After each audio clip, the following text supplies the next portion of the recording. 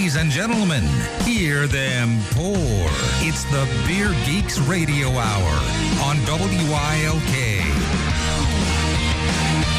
Good afternoon, Northeastern Pennsylvania, and welcome to the Beer Geeks on WILK. Here talking a bit of beer, as we usually do on Sundays. Little brewery goodness, local brewery goodness, in-house brewery goodness in the form of Benny Brewing and Ben Schoenfeld. What's going on, man? How you doing, guys? Oh, we're hanging here. Good beer. We just cracked into your IPA. What's the name of the sucker? It's Hoppenstein. Hoppenstein. Is this one of your? Would you consider this kind of like your what's the word I'm looking for? Core brand. Flagship. Yeah, flagship beer. Core, yeah, absolutely. It's available all year round. Nice. So we'll be talking to him, getting a bunch of Benny Brewing stuff and yada, yada, yada. And we got a semi-full house today again. We got a little Joe from NAPA Beer Reviews. What's going on, dude? Not too much. How are you? Little Brad, little Meat Smoke. Hey, what's going on? And Ed back 2 weeks in a row. It's like... Yep, 2 weeks. Glad to be back, man. Who would have thunk it? You know what I mean? It's amazing. It's like some kind of weird, funny analogy I can't think of. Anyway. I thought Derek got him in the divorce. No.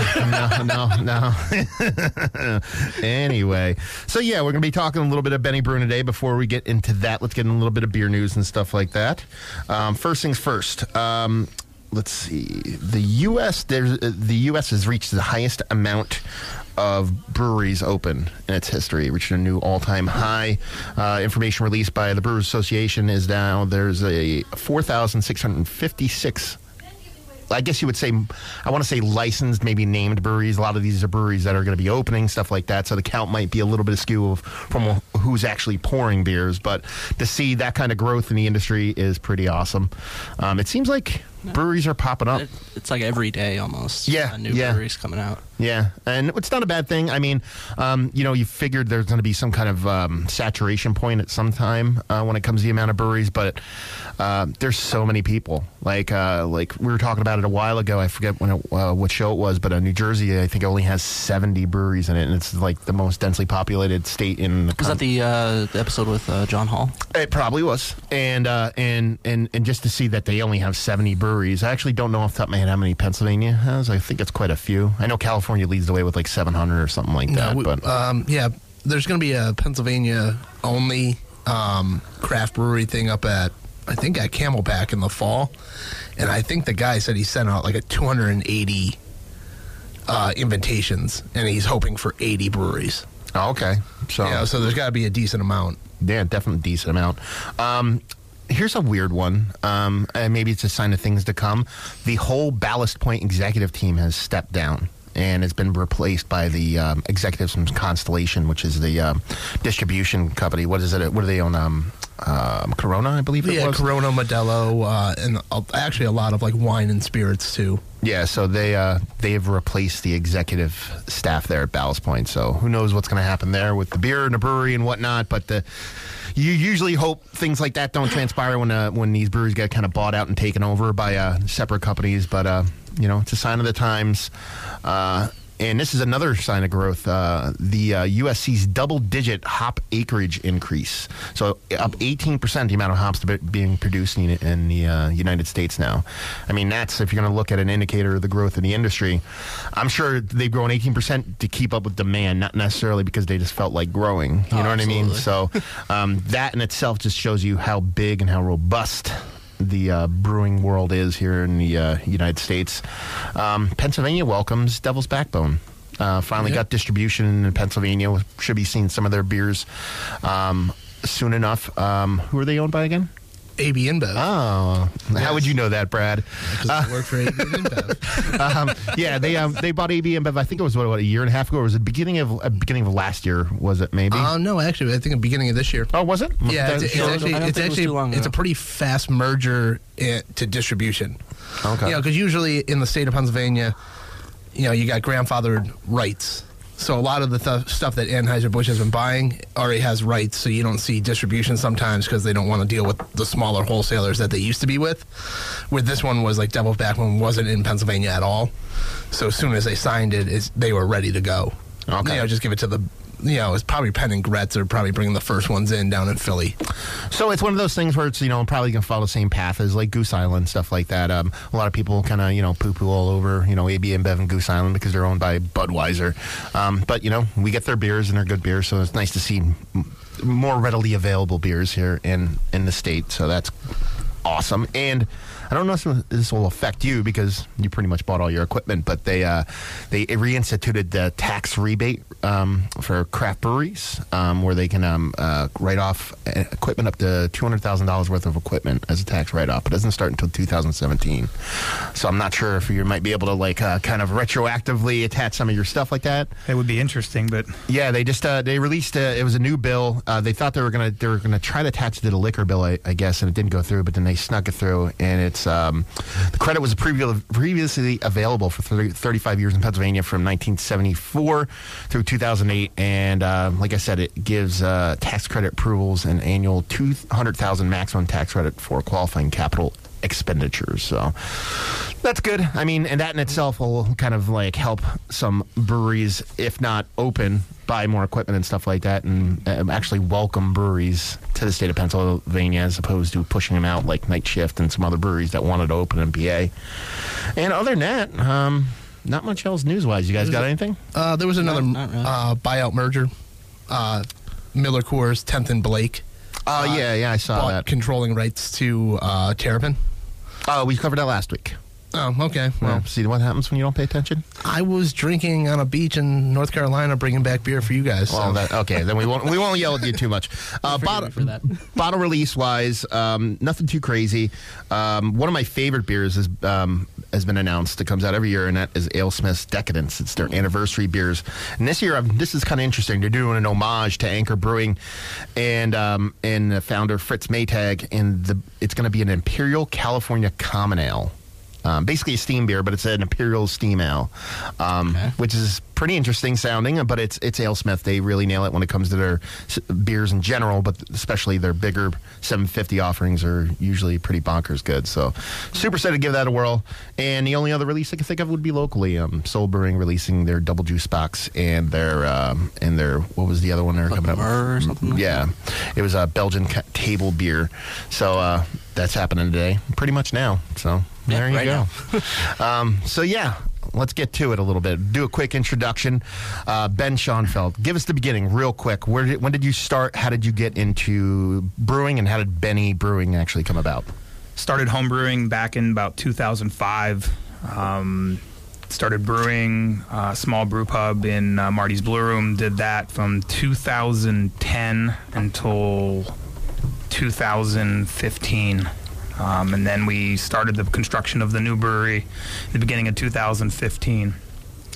What was the catalyst for you actually getting into brewing, though? Like, from 2010 you opened. Did you homebrew a lot before then? Yeah, or about 2000. I started in about 2005. Okay. So when I started home brewing. And what was it you just liked good beer, or was it an experience you had somewhere or anything like that? Yeah, it's funny. I actually started off making wine, and it was kind of something my grandfather kind of showed me how to do over the years, and we kind of went through that process. And I just really liked beer way more than I liked wine, so I started I'm going to try to make beer. So we started doing that, and the beers were coming out good. Friends perceived it to be good, and just had an avenue to start brewing beer commercially, and took it. Nice. And when you first got into it, was there a specific, were you drinking a specific beer and you're trying to duplicate that, or was there a specific taste you're trying to find, or was it more just the brewing process interested you in general? Just the brewing process in general. I just always liked a wide variety of styles, and that's kind of what we do now. I mean, we do beers now from anything from amber lagers and Oktoberfest to Pilsners, Kolsch style beer, all the way up to double IPAs and Baltic porters, and really a big wide variety. With the Oktoberfest and the Kolsch and a Baltic Porter, do you feel like you lean more like a European German style beers? Is that kind of like where you're kind of heading with your styles, or is it more just that's what you grew up drinking, so that's what you kind of started duplicating? I think it's a half and half kind of thing. I think I do a lot of the German style lagers and ales, but I also really like the hops. So the hops are kind of something that I'm really getting into more and more, and we're going to taste another double IPA today. We do Hoppenstein. I even did a summer beer this year that was a citrus flavor. It's a grapefruit beer with all Citra dry hops in it. So just really mess around with all kind of different styles. We're going to do a session IPA is coming out soon. We're getting ready to package a green tea IPA done with Toma Sencha Japanese green tea. So we're really just kind of mingling different kind of flavors in with different hops, and Nice, man. That's the green tea one sounds super interesting. It's always a flavor that you think would marry well with beer, but you don't see a lot of people do. I don't actually remember ever having a green tea beer, to be perfectly honest with you. Yeah, same here. I've had a couple tea, like kombucha, things like that I've seen. Green tea. I think I saw I had a green tea cream ale, I believe. That makes sense. Well, let's do this. You can take a break, have a cup of tea. And we're gonna after the break we'll come back. We'll talk a little bit more Benny Brewing with Ben Schoenfeld of Benny Brewing here on the Beer Geeks and WILK. Hey, nice car. I can't help but notice you're listening to the radio right now. Right on. Yeah, the radio's pretty cool. Yeah, too bad you can't listen to it when you get out of the car. Cars, man. They're like the world's heaviest radio, am I right? Yeah, good luck fitting that thing in your pocket. But no, seriously, like, jokes aside, I got this app. Another app, I know. Hear me out. This thing lets me use the FM receiver that's built into my phone so I can listen to local radio wherever I take my phone, which is everywhere. So I can listen to the radio everywhere. And I can see what's playing on every station, save my favorites. Oh, and it uses 75% less battery power and 20 times less data than my streaming apps. It's called Next Radio. Try it. I mean, you're already listening to the radio. Listen in more places. Check supported devices and download the free app today from Google Play. Next Radio. Live and local wherever you go. Know that sound? That's the sound of trouble for CPAP users. Did you know that just one drop of water in your CPAP system can become a breeding ground for mold and bacteria? Breathe that stuff in and you're battling respiratory infections, allergy attacks, and more. But here's good news. SoClean.com has released the world's first and only automated CPAP cleaner and sanitizer. It's the healthier way to clean your system because it kills 99.9% of germs in minutes. For a limited time, you can try it risk-free for 30 days. Just call 1-800-500-3575. SoClean makes cleaning your CPAP a breeze. It's completely hands-free. Just pop in your mask, close the lid, and presto, your CPAP system is clean and fresh in minutes. Don't let one drop of water wreak havoc on your body. Call SoClean.com now for your risk-free trial while supplies last. 1-800-500-3575. That's 1-800-500-3575. Built for business. In business, time is money. In business, money is also money.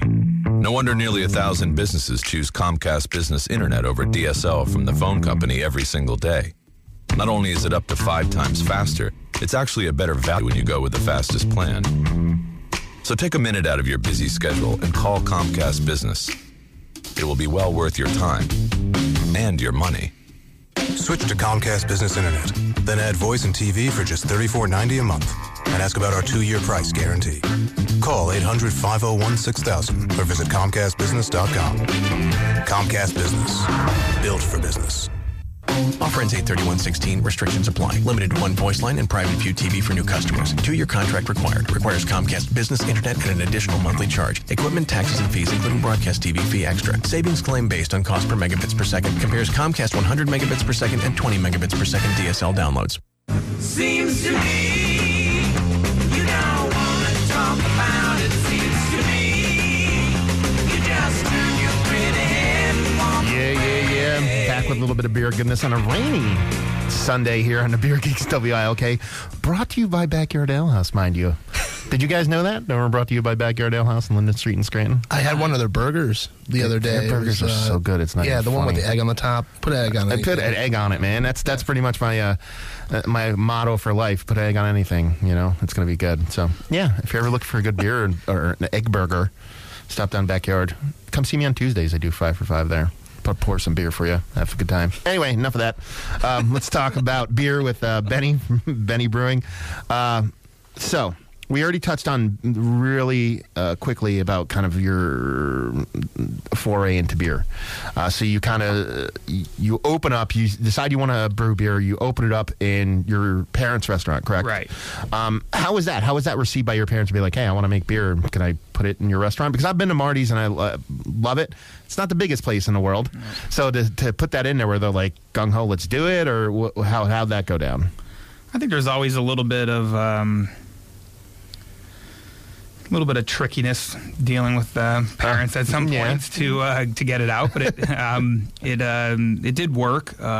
We did see a huge influx in customers coming in to have the beer and to taste the beer there, but it just got to the point where it just wasn't large enough, and it was time to move out and get into more locations and make more beer. And I guess that's what I'm pretty much trying to lead into here. It feels like you're going to open a new place, and that's you want to expand, you want to have enough room to where you want to do what you want to do beer wise. When you made a decision, like, was it more like, okay, I feel like I'm just, it's too tight here, I can't do what I need to do, I want to open a new place, or was it more just natural, like I need to grow and kind of open my own joint? Was it a combination of the two, or is it just more? Yeah, I think you got it pretty good with that. It was a combination of both. It was time for me to open up my own place and to grow on my own with the restaurant business. So it's going to do like a gastro pub in the new place, kind of like upscale sandwiches, barbecue menu, that kind of thing. Real fun food that just pairs well with good craft beer. No, okay, and so that concept of opening up that place comes to mind when?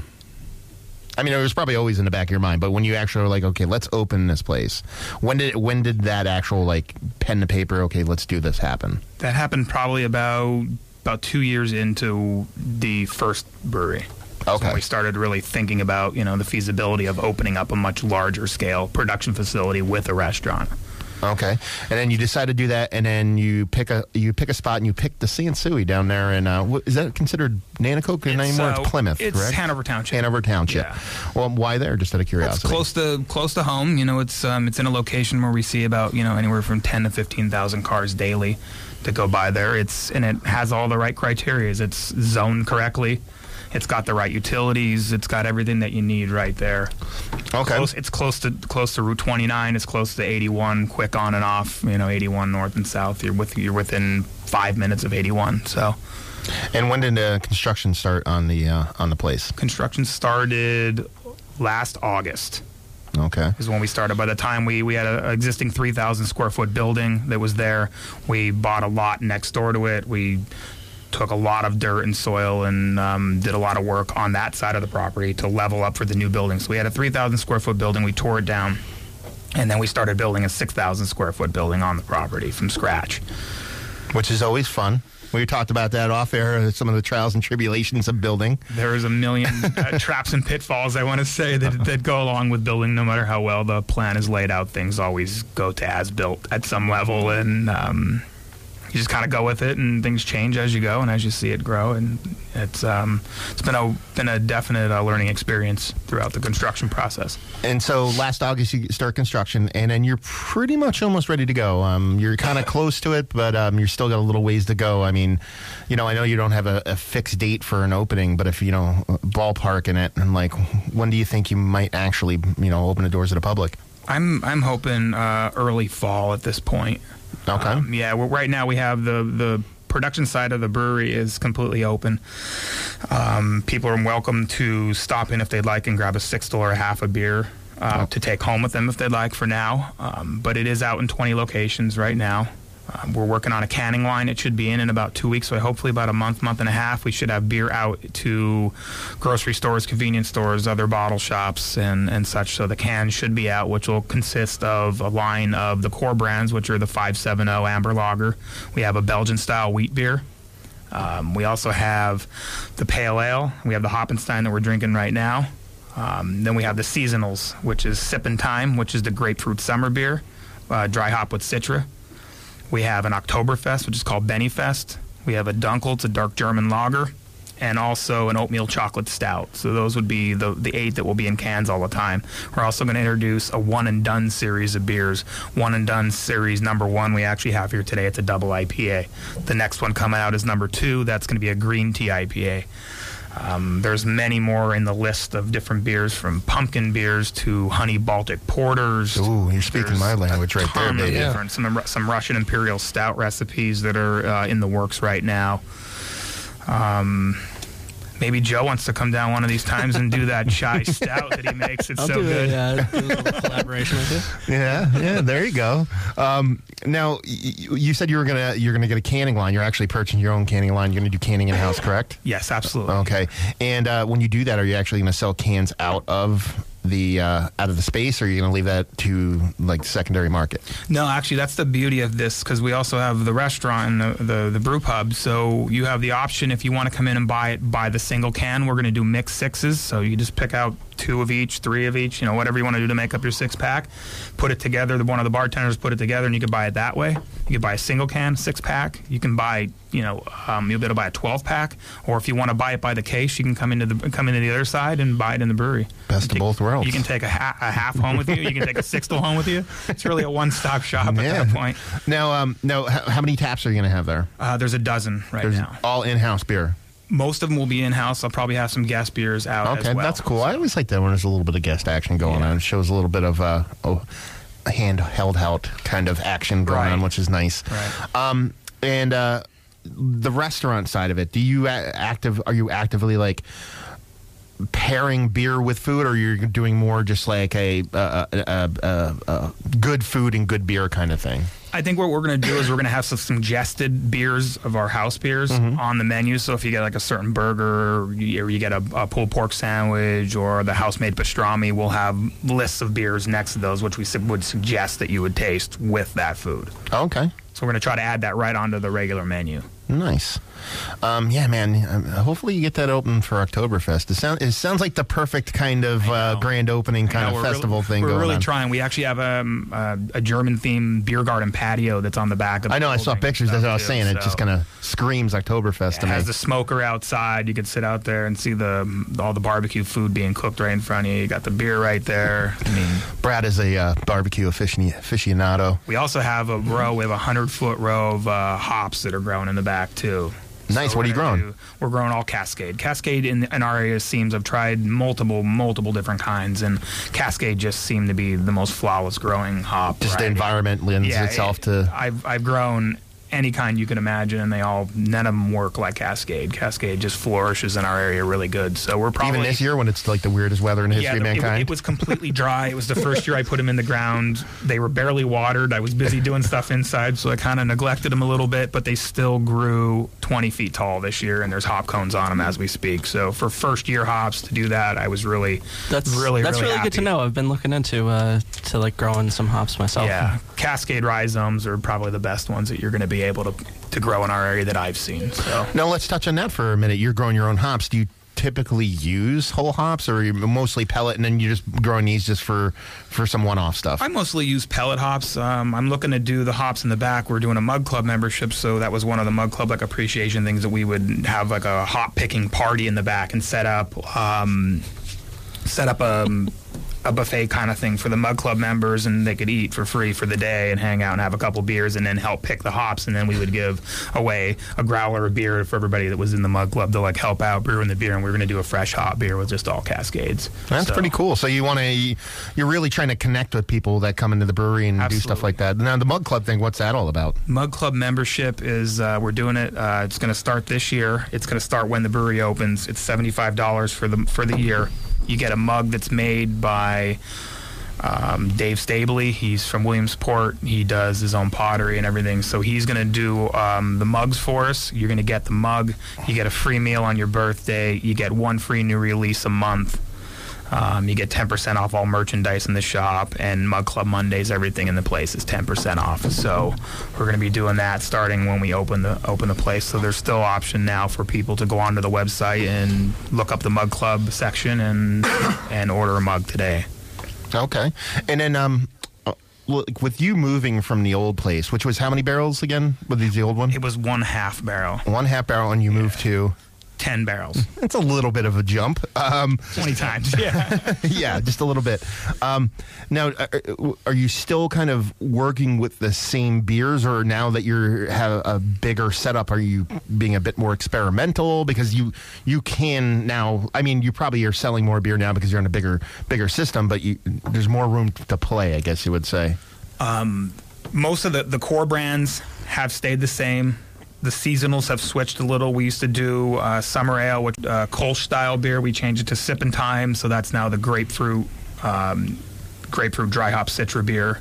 The oatmeal chocolate stout, we ended up bumping up to the oatmeal stout was bumped up to an oatmeal chocolate stout. But the one and done series, I bought 2 tanks just to make one-off beers. So those beers are something that'll be made once and maybe not made again, or brought back, 2 years, if we ask somebody in the restaurant and do a contest who wants to bring a beer back. Let me ask you this, are you writing the recipes down? Absolutely. They're coming back now. Yeah. If it was true one-off, you wouldn't write them down. Yeah. They'll come back, I would think, at some Instantly point. delete them. Just get drunk one night and make a beer. See if it works. And that's kind of the beauty of the one and done series, is that you can take a beer like that, and if it becomes something that's really, really good, it might end up becoming one of the core brands, or it might become a seasonal, down the road. But that's the ability for me to be able to experiment with all kind of different ingredients and different kind of styles of beer. What else we have the option to do now is, because we could brew so much more, every Friday at the new place, we're going to do Firkin Friday. So we're going to have a different Firkin of beer. We messed around with one the other day. We did a double IPA like we're going to taste in a little bit. We took that beer, put it into a Firkin. We added a Belgian strain to it. Okay. Added mangoes to it, and fermented the beer out that way, and ended up with a completely different beer. Super fruity, probably dry. Yeah, it was it had a dryness, a little tart kind of edge to it, and boy, was it good. It really came out good. But we'll be doing something like that every Friday, different, starting at 5 o'clock. Because we're going to do a happy hour Monday, or we're going to do a happy hour 7 days a week, from 5 to 7. Okay. Every day. So you'll be able to come in, and then on Friday nights especially, we're going to tap the Firkin on the bar every Friday at 5 o'clock. Nice. At the moment, staff-wise in the brewery itself, is it just you, or? Right now, it's just me. I also have a couple of friends who will stop by and lend a hand here and there, moving some stuff around. But the system is pretty automated, so it does make it a little easier to be able to move stuff around. What was the biggest, I don't want to say hurdle, let's use that word, hurdle, going from that half-barrel manual system to the new automated system? Was there a learning curve to it, or was it pretty much just plug and play? Did you have any growing pains on it, or? I think it worked out pretty well. We bought the brewing equipment from Alpha Brewing Operations, and they did send in a technician for 7 days. So he was in-house while we were doing this, and we talked weeks and weeks before, going through recipes. We worked on new spreadsheets to develop recipes from the smaller scale up into the larger scale. So once we got to it, the first batch we did was Pale Ale. Starting gravity of the Pale Ale was 14.8 original gravity, and we were 14.9 when we did it, so we were 0.01, percent sugar. The beer was pretty much dead on. It worked out really well. But you're guessing efficiencies a little bit and trying to figure out, more weight of grain you put in the mash tun, the more the efficiency drops. So that part of it was a little bit of guesswork. But overall, I think that it's really worked out fairly well. I think the beers have been shined up, if you want to say, a lot more than they were before, and everything, tastes much better with this new, more sophisticated equipment. There's no doubt. Yeah, it's a weird kind of I don't know how to put it. It's like the human factor is what makes almost everything awesome, beer, the whole nine. But once you actually get the recipes the way you want them, the less human involvement, touching of the beer you have, you're going to have a more precise kind of product, I guess you would say. So is that probably the biggest change for you, is going from something manual to now with the beer basically being all inclusive inside the system till it's actually being drank?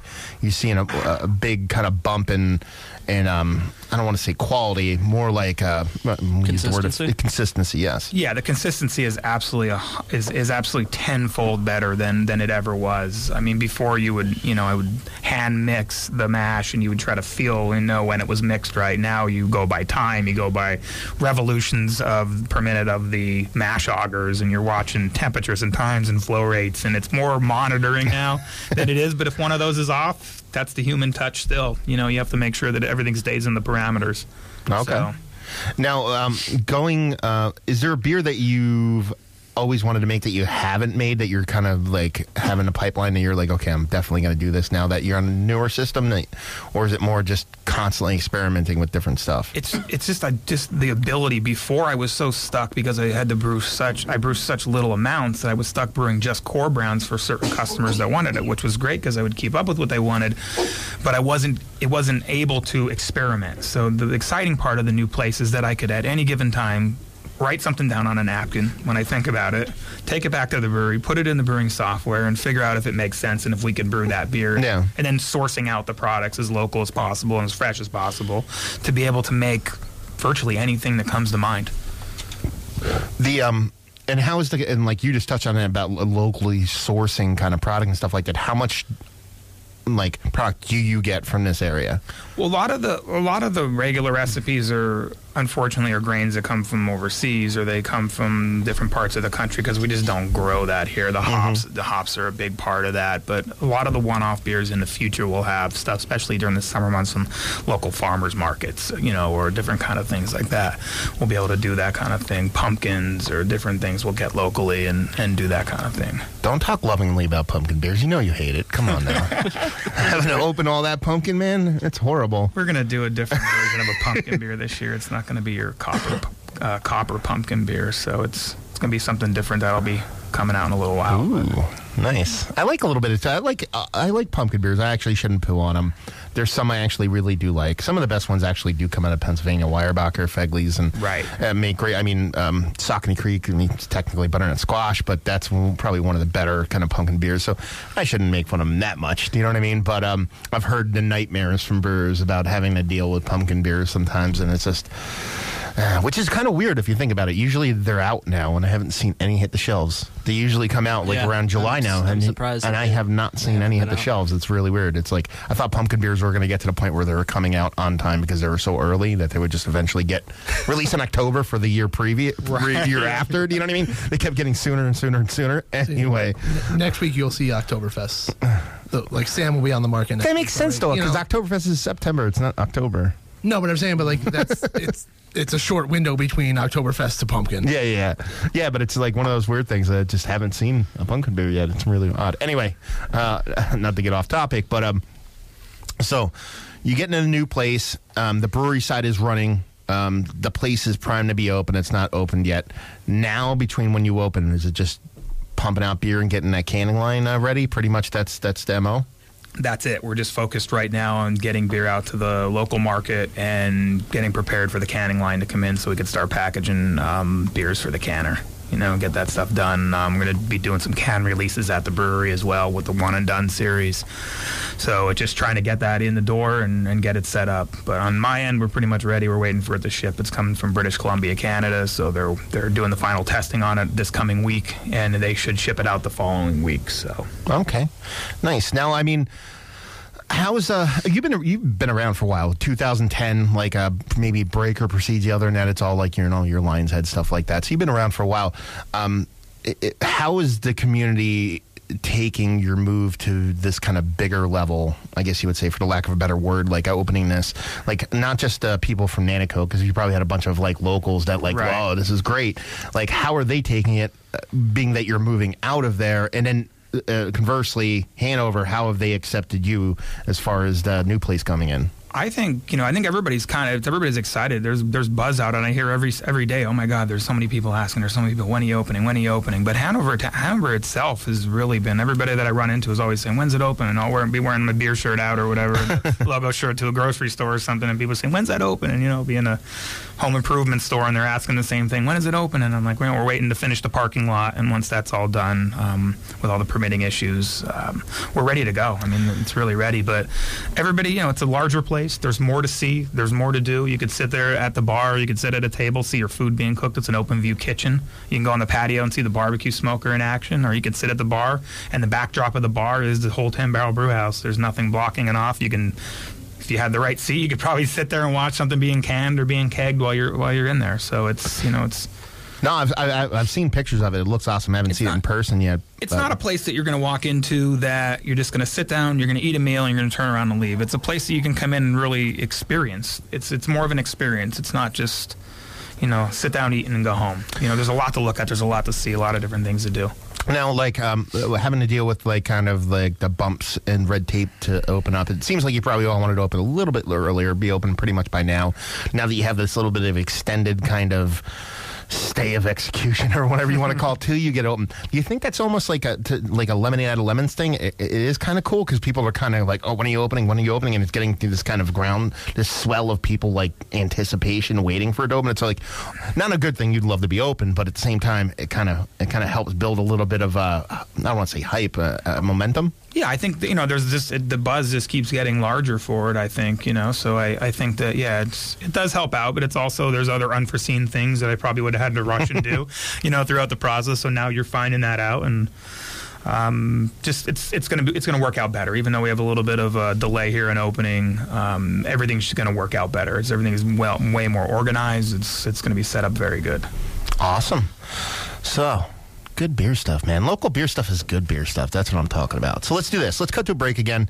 We'll cut to breaks, pay some bills, and we'll come back, talk a little bit more Benny beer goodness here on the Beer Geeks and WILK. Don't miss out. Check us out at Miller Surplus. Get into the new Miller Surplus Home Center at 83 Waller Street in Wilkes-Barre for huge savings. All kitchen cabinets are on sale. All hardwood and laminate flooring are on sale. All fiberglass doors are on sale. The prices are crazy low. Miller Surplus Home Center has a huge selection of fiberglass and steel doors in stock, and everything is on sale. Tile, laminate, and hardwood are all on sale. So get into the new Miller Surplus Home Center and save big money now. These prices won't last forever, and supplies are limited, so get in now and save big money at the new Miller Surplus Home Center at 83 Waller Street in Wilkes-Barre, or call 570-824-9007. That's 570-824-9007. Free custom kitchen designs and quotes. Get into the new location for Miller Surplus Home Center at 83 Waller Street in Wilkes-Barre in the old modern Floors building now. It's important to remember to choose your pharmacist as carefully as you choose your physician. Hi, this is Eric Pusey, owner and pharmacist of the Medicap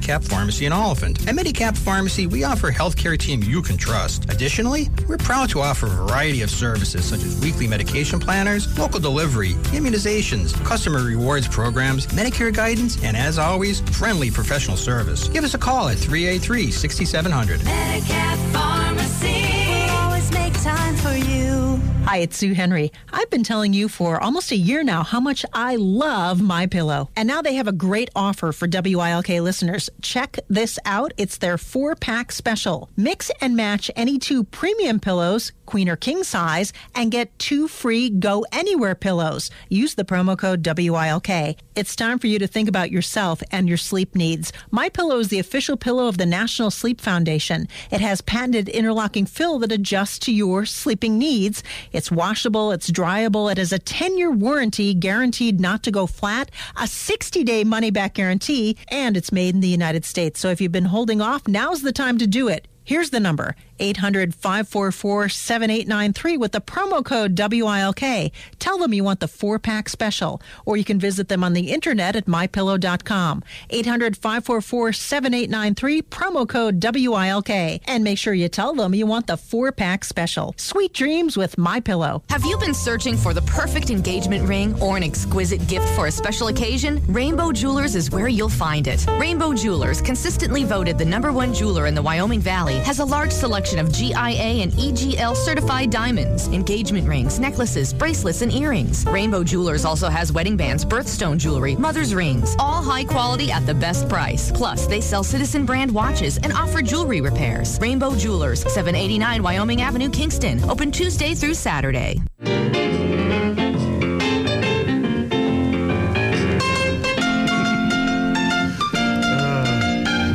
Well.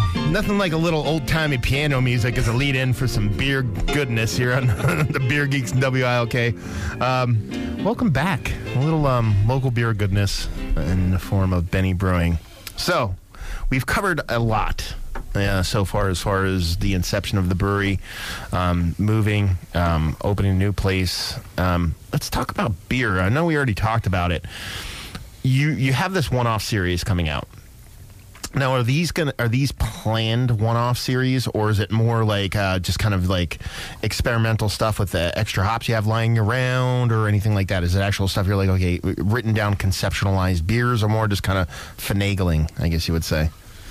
I think it's a big mix of everything at some level, which is like the fun part of the whole one and done series. Is it might have like, oh, I got like some extra hops left for this beer, and let's try it this way. Let's add them in a different part of the process to see how the beer changes. Or some of them are just names that have been written down I thought would be a good name or something for a beer. Some of them are full-blown. So you're writing the title of the song before you write the song? Sometimes, yes. Sometimes there are recipes that don't have names. I mean, there's probably 10 or 15 that are ready to brew at this point, but might not be now because of the weather or something like that, depending on the season that I want to put them out. But sometimes I write it down on a napkin and come up with a recipe and put it in, and it gets pushed ahead of other beers, So it's just really whatever the feel is of the time, whatever I really want to do at that time. Because go ahead. I was gonna say, I'm a nerd about like the numbers, and stuff like that, and ingredients and things like that. So we're drinking this double right now, which is one of the one-off. The one-off, right. What's it coming in at? Like ABV, like IBU? Like, do you have any like readings on those? That ABV is 8.2. Because it's not drinking like 8.2. No. This is pretty dangerous. This is dangerous. I know. It really is. I know. Yeah, it's 8.2. It's 175 IBUs. Just 175. Yeah. What are you going to do with that? Hop-wise, what are you using? Because I don't know. I mean, everyone else in here, we've been in the craft beer industry or drinking for a while. Old school hops, right? Is this Cascade? No, there's Columbus. There's Simcoe, and there's Citra hop in it. Okay. Because it seems to have that little bit of that onion, that you're seeing a lot more in double IPAs now, like Rushing Ducks or, G-Bot and things like that. You get that little bit of that, where it seemed like in the past, a lot of the IPAs were more just floral and... Right. Is that something that you were just trying for, or, just what the hops you had?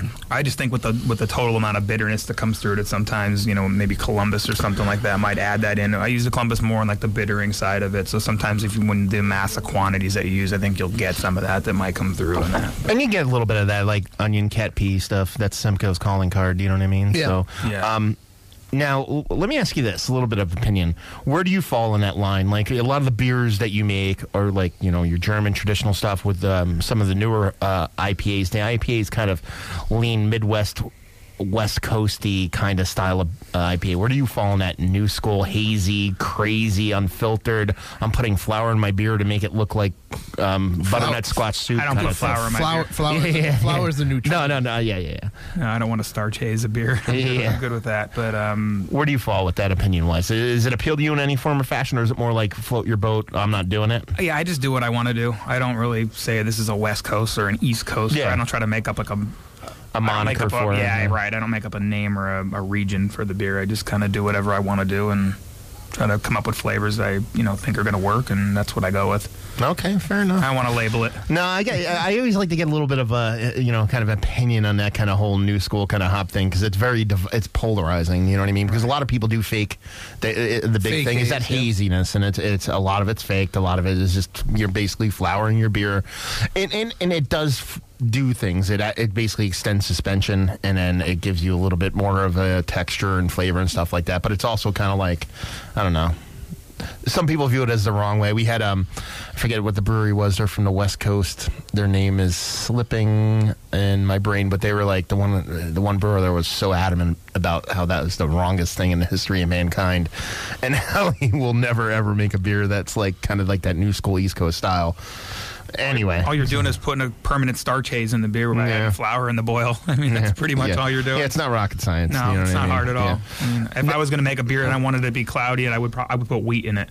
Yeah. You shouldn't have to put anything else in there. No, right. It should just be like a chill haze or a haze that's you can do. already Yeah, there you from can like manipulate that something through the brewing process. One way or another without having to physically add flour to a beer. Yeah. No, believe me. I get it. Anyway, so so you working in the new spot, like from going from the manual to more of an automated system, like the downtime that you have, is there a little bit of like, I know it's not as romantic, but does it lend itself to you being a more efficient brewer with this? Because the way the system works and whatnot, do you feel like, okay, now you're not putting in as much, I don't want to make it sound like it's easy, because still brewing's not easy, you know what I mean? I'm not trying to say that, but without having all that legwork in there, is it more just, do you still like have that romantic side going on for you, or is it more kind of lost its luster a little bit? I don't want to say that. I have not the words to articulate what I want to say about it. Basically, it being a little bit easier, is it where you envisioned when you kind of fell in love with brewing? Let's put it that way. Anybody who brews beer, the best day of making beer is the day that you mash in, the day that you're making the beer. Like, that is by far the best. Yeah. The packaging side, the other side of it, that's fundamentals that are used between every beer. Every beer is going to get packaged very, very similar. They're kegged, they're canned, it's the same process. That gets very repetitive at some point. The best part is the morning that you walk in and the recipe's ready to go and you start mixing that grain in and the smells that come into the brewery and everything. That's always going to be the best. Everybody loves that. Everybody loves brew day. So to be able to get the process started, and it's with anything with brewing, and anybody that does it at home or as home brewing, there's times when you run around like crazy and you do all kind of different things, and then you stand around and wait, and then you hurry up, and then you run around like crazy again. This just kind of gets rid of a lot of the backbreaking work of the process, so everything is so automated that it augers grain into the mash tun, and you watch flow rates and temperatures and everything like we talked about before. So a lot of times, when you get to a certain point, you can stand back and watch it and more monitor it, so it becomes a little bit easier. But then it still has that nerve-wracking part, because you're using lots of dollar value worth of products and materials that if you slip up a little bit, changes the entire beer from batch to batch. So there is that part of it as well. But I think it's definitely more fun to be able to do it on a larger scale like this and more monitor things than constantly working with the product the whole time. See, this is the portion of the show where I'd ask what is the worst part of the day or the brewing process, but we all know the answer to that, so I don't even ask that. Cleaning. Cleaning is it's always the worst part, It's, to this day, it's still, even with automation, I think it actually gets worse because there's so many pipes and hoses and fittings and everything that needs to be cleaned. Yeah. Before I would clean, a half a 5-gallon bucket worth of parts. Now I have like barrels full of parts that have to be cleaned at the end of the day. So that's the part. The brewing process takes 4 or 5 hours, 6 hours. The cleaning part takes 3 hours, and it's just messy and sloppy. It's like, worst 3-hour part. Cleaning's the worst part, because if you ever talk to a brewer and you say, oh, how do I get involved in becoming a brewer? They go to a brewery and offer to clean for free. Do you know what I mean? That's how you know it's the worst job. Because that's the same answer every single time. Oh, go clean kegs, clean tanks, clean anything. Well, that was Joe's thing. He said he just jumped on the floor, canty on, and started scooping out the waste. And they were just like, "What are you doing?" He's like, well, I came here to brew. Yeah, any brewery out there will hire somebody to clean anything. Or even offer it for free. That's what they try to do. Anyway. Right. Now, let's touch on that. As a person locally that, you started brewing out of the restaurant, opening your new place. What would you tell somebody who is brewing, who wanted to make that next step, that leap into actually becoming a professional? What would you tell them? And on top of that, what would you have done differently if you could have from the beginning? I would tell them to go and speak to multiple breweries and find out what they go through before you actually go through this process, because I'm going to just be very honest, it is not a fun process to get to where I'm at right now. It's very difficult. There's permits, and there's more permits and red tape and paperwork, mountains and mountains of paperwork that need to be filled out, and it is very, very time consuming. And there are traps and pitfalls along the whole way of things that you just never see coming up.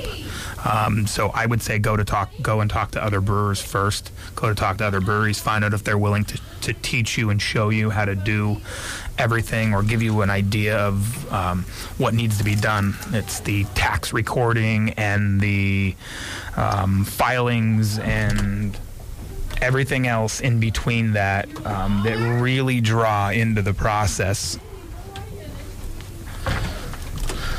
It's live radio. Yeah, it does happen. Anyway, I mean, like, getting into it, everybody has this romantic kind of ideal about beer. They think it's all drinking copious amounts of beer while sitting around and laughing and giggling, and then nothing actually is work, and it's just all fun and games, and you just go, hey, let's make this crazy beer that is thought of, and then you make it, and then millions of people buy it, and everybody's having a good time.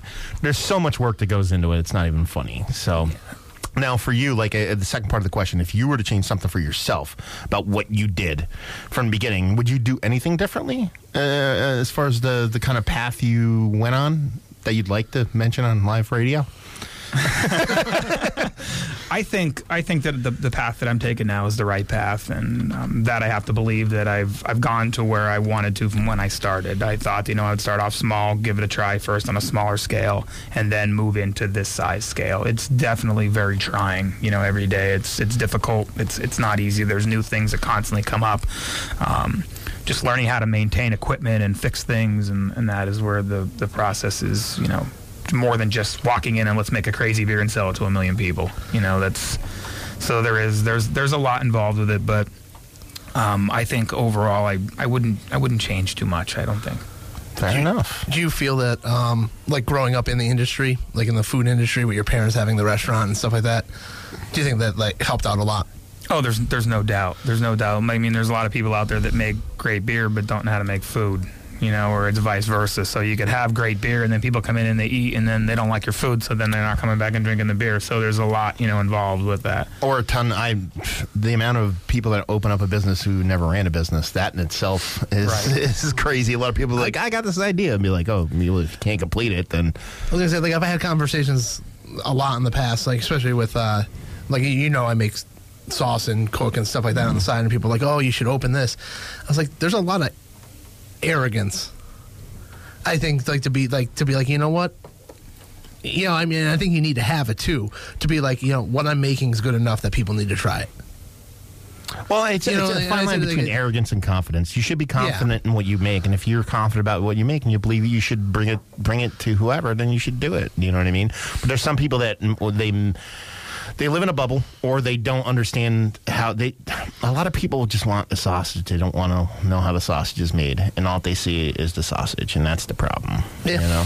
So tell people, how do they find you? Where do they go? Online, offline, the whole nine. Plug yourself. 1429 Sansui Parkway is where the new location of Benny Brewing Company is right now. You can also go to www.bennybrewing.com. Okay. Check out the website. All the information that you would need is all on the website, or you can call us at 570-235-6995. That just rolls off the tongue. $69.95. $69.95. That's like an infomercial. Just for $69.95, you can have some Benny Brewing up in your piece. It's a price of a sixth. And then there you go. Right. So yeah, man, thanks for coming by. Great show, good information. Can't wait for the place to open.